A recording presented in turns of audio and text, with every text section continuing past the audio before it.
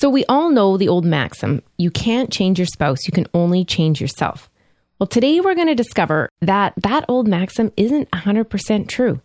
In fact, we're going to see how you can leverage your self-care to feel better about yourself and consequently to improve the well-being of your marriage. Welcome to the Only You Forever podcast. If you want to build a thriving, passionate marriage, we've got the research, the truth, and the answers you've been looking for. And now, here are your hosts, Caleb and Verlinda Simone Gendel. Hey, everybody. This is episode number 87, and we're going to be talking about how self-care is integral to the health of our marriages. So if you want to improve your emotional well-being, your mood, your stress levels, and the overall health, then I need you to do 3 things today. First, listen to this episode. Second, download the bonus worksheet. And third, have a discussion with your spouse about changes you'd like to make starting today in your marriage. So to get that worksheet, which by the way is a great tool that helps you figure out where you're at right now and where you'd like to get to in all the key areas we'll be discussing in this episode, to get this worksheet, open your browser to oyf.link/87 or text the word podcast to 9292 spouse. Some message and data rates may apply. Once again, all you need to do is text the word podcast to 9292 spouse, or you can find this bonus on our blog post for this episode at oyf.link/87. So it's interesting that as you look into this, Berlin, and when we were doing the research, there's not many studies that are 100% link between self-care and marriage, where they study exercise, say some guy bikes 3 times a week and his marriage is awesome, or another guy never does any exercise and his marriage isn't awesome. Okay. But we want to kind of look at this overall idea of taking good care of ourselves by eating well, exercising, sleeping, making leisure time, because these things do become a marital issue. And there is a link here, as we shall see. Okay. So when we fail to take care of ourselves, our mood and our stress levels and emotional responses all suffer. And this in turn has a detrimental effect on the people around us. Mm-hmm. Right? Mm-hmm. Right. So I know, for example, that if I'm in a stressful season of life, I won't sleep well unless I exercise regularly. And if you don't sleep well, I don't sleep well. Right. And if I don't sleep well, I get grumpy. Right. Sometimes. And yeah, very rarely.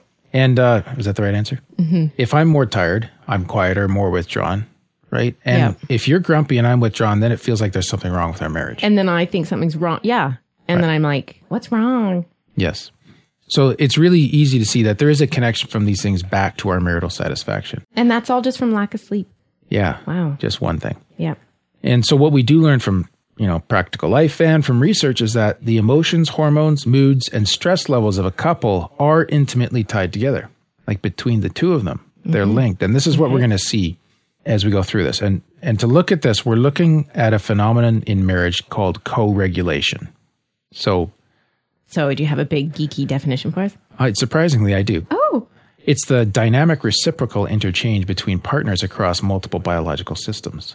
Wow. Yeah. So in plain English, that means that we influence each other's emotions and well-being. That's all it means. Okay. So the idea of, if you think about something regulating something else, it's like a valve regulates the flow of fluids. Yeah. If we co-regulate, we're each kind of regulating each other's well-being. This happens in marriage. Okay. And it's in a very important dynamic that's at play, and it's kind of going on automatically all the time.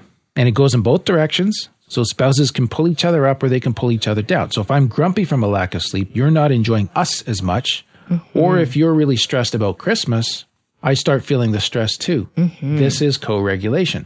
Mm. Okay. So the good part of this is that it helps us to stay in sync in a marriage. It's useful, right? And hopefully reach out to each other and lift each other up. So we'll get to some really practical means at the end of today's show about how to help each other out. Okay. But we need to kind of unpack it around the emotional part first. So again, this idea of co-regulation, it's the bi-directional, it's going both ways. It's the bi-directional influence we have on each other's moods and physiology. So this particular study looked at how couples affected each other after spending time apart pursuing their own activities.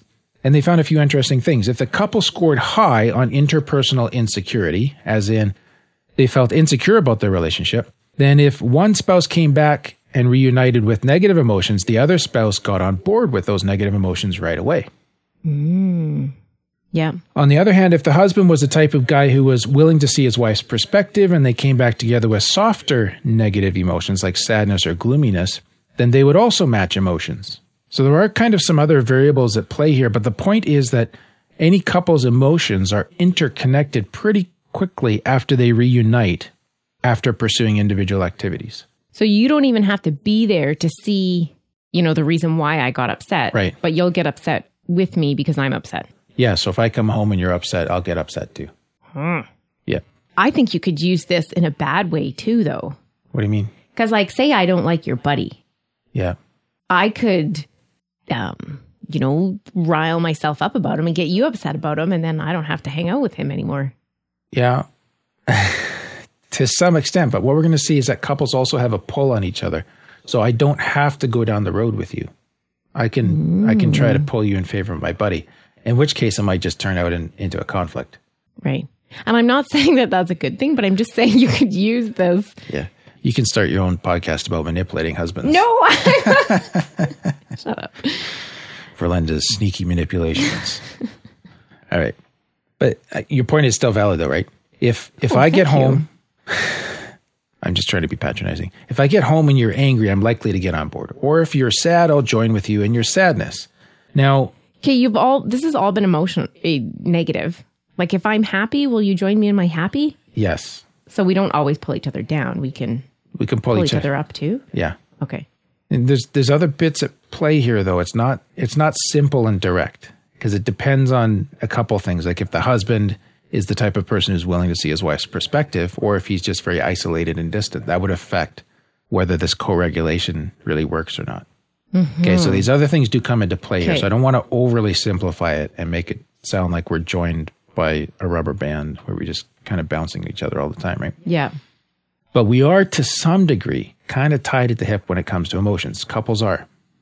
Yep. Okay. What? I don't know. I'm just finding this interesting because I think in our real life situation, yeah, we do get on board with each other like that. But sometimes too, I find that we almost go in opposite directions. Like if I'm really down, you're there to pull me up. Yes. But if you get down, it's almost like that's when I'm doing better and can kind of pull you up too. I don't know how to say this, but. Well, no, you're bang on. And I often see that when I'm helping marriages or other people are telling me about their marriages too. And that happens in ours. And is that a good thing? Does that mean we're not regulated enough? No. Okay. This is how couples balance each other out. So I'm trying to go down two roads at the same time here, and they're actually held in tension. One is to say you're kind of tied at the hip. Yeah. So you're going to go down the same thing. There's this co-regulation thing. Mm-hmm. But another is that what we're getting to is that we can pull each other out of this, which is what you're talking about. Okay. So I'll just wait for you to get there then. That's all right. If you're wondering about it, I'm sure our audience is too. So the next thing is the tie between hormones and moods. Oh dear. Yes. Are you serious? You want to go down this road? Well, I can't imagine that men are, never mind. But let me just focus on the research here. It's funny what marriage researchers get up to, okay? Okay. So the study I mentioned earlier, they took saliva samples to measure cortisol levels in 30 married couples multiple times a day over 3 days, which, just in my mind is this picture of like, hey guys, how's your marriage? Spit in the cup here, please. It's just like, I don't want to. This is why we read the research instead of doing it. Uh-huh. Anyways, they're measuring stress through the cortisol levels in the saliva. And they found that a couple's cortisol levels moved together. And they also found that the couple's mood moved together. That was just one hormone. So there you go. But it really makes you think about this verse in the Bible that says, they shall be one flesh. And so there's this link together on this mood. So the one flesh, and I'm just drawing from that the idea that we're producing this hormone called cortisol, and they're measuring it in these people's saliva. And it's moving together with this couple as they go through stress, increased stress and decreased stress. Even though they're different bodies. Yeah. And so it's almost like the husband could say, I'm stressed out, baby. Like, can you calm down or something? To lower my stress levels, right? But the same thing was found when another study, they looked specifically at stress levels and compared the genders. And what they found there was that wives had a greater impact on husbands than husbands did on wives. And so it was actually, it was noted that high stress levels on the wife's part had a pretty significant impact on the well-being of the husband. I was really aware of that. Now, these researchers, Verlinda, they did not see that link as being unbreakable. So for them, it wasn't like this is going to happen regardless. They were saying, no, you can do something about this. And their recommendation was that if you become aware of your spouse becoming or being overly stressed out, then you can choose to kind of take preventive or helpful steps to avoid a decline in your own well-being. And this is where we get back to the pull side of it, right? Okay. So if you think about it, it still does point out there's a connection, because part of the implication here is that you can choose to take care of yourself, but as you do so, you may find this also helps your spouse out. And this is where we begin to come back to our topic, self-care is marriage care. Because there's this real push and pull that we can have on each other. And if you grasp this in your marriage, it also means that it makes sense to engage in self-care, even for the well-being of your spouse. Wow. Yes. Which is where, we come back to the intro and the old maxim of you can't change your spouse, you can only change yourself. And so... Which is true, but in so changing yourself, you may change your spouse. Yes, you shift the relationship. Yeah. So, a very practical thing, unrelated to stress, right? If we're not diehard fitness people. No. We both would like to be. Yes. Sorry. Yeah, we love working out. We could watch it all the time. But if one of us starts doing it, the other one gets on board pretty quick. Right. There's a pull there, right? Yeah. And that's where your self-care begins to affect my well-being. So there is a link. Yeah. Which kind of brings us to this. Go ahead. Like, you don't have to sit around and wait for your spouse to... No, like you have your life, you can start doing something. See what happens. Yeah. There's no guarantees here. Right. But, take care of yourself. And so this is where we want to talk about how this self-care affects your marriage. Okay. So our moods, our stress levels, and our negative emotions, they can impact our spouse. We've seen that. Yep. And it makes sense then that taking care of myself is not only important for my personal health, but also for your health and for the health of our marriage. And so I want to look just in the last part of our show here at 4 areas of self-care. Okay. The first is what we just mentioned, which is exercise. And I just want to be candid with where we're going with the research here so it doesn't look like there's some funny business. So we've established that there's a reasonable link between my well-being and yours as my spouse, Verlinda. Yeah.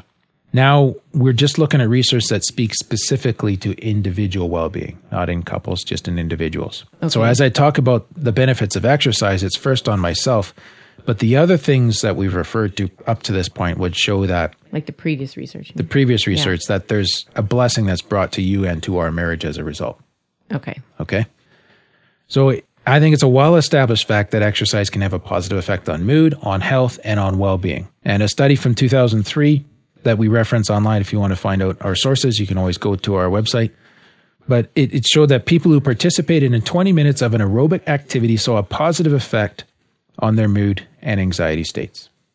Right. So that's again, kind of well known. Yes. And that's an individual effect, but we're saying because of the other research, that's going to have some kind of a pull in your marriage, or it's likely to.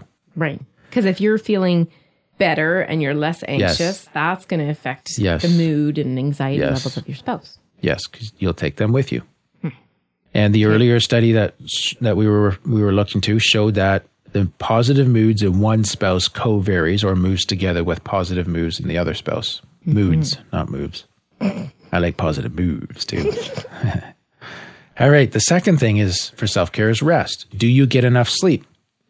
And this is something we've been fighting with for the past few months. And there can be a lot of things that come into life that make it hard to get enough sleep, but it's very important, which is why sleep is why we're working on it, right? Yeah. So a study from 2013 noted that poor sleep was associated with altered stress regulation. So when we don't get enough sleep, we struggle to regulate stress in healthy ways. And results of this sleep quality study found that inadequate sleep led to poor cognitive, affective, which is emotional, and physiological, which is physical body responses to stress. So if it's impacting you, it's going to carry over to your spouse. And in this particular case, it's going to reduce your ability to manage your stress well. And remember how we saw that wives' stress levels were linked to a detrimental impact on the husband's well-being? Well, we got to watch that. So I need to go to bed earlier. And get more rest.